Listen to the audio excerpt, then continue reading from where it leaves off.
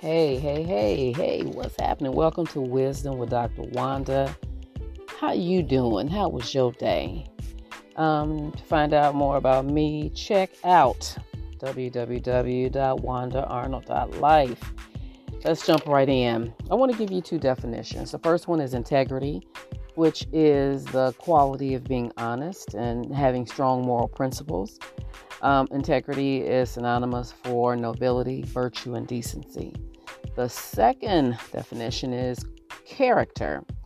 Character is defined as the mental and moral qualities distinctive to an individual. Words that are synonymous with characters is personality, nature, or disposition. So this is my workplace drama, and that's what I'm gonna call it, workplace drama.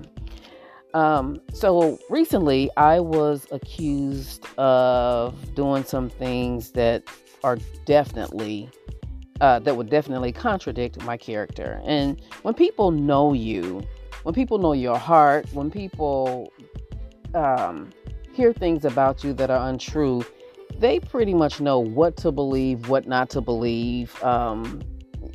Because people, they know you, so once this untruth was told, I had a meeting with upper management and human resources, and everything that they asked me, I was able to answer without hesitation.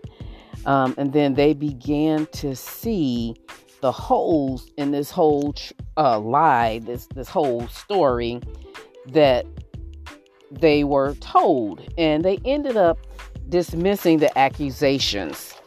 And the accusations that were made, they were made by a person who had gotten caught in a lie a few weeks prior. So, if I always say, if you lie and you don't get caught, good for you.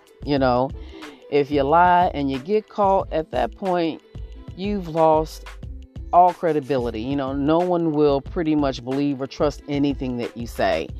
And it's just not a good look.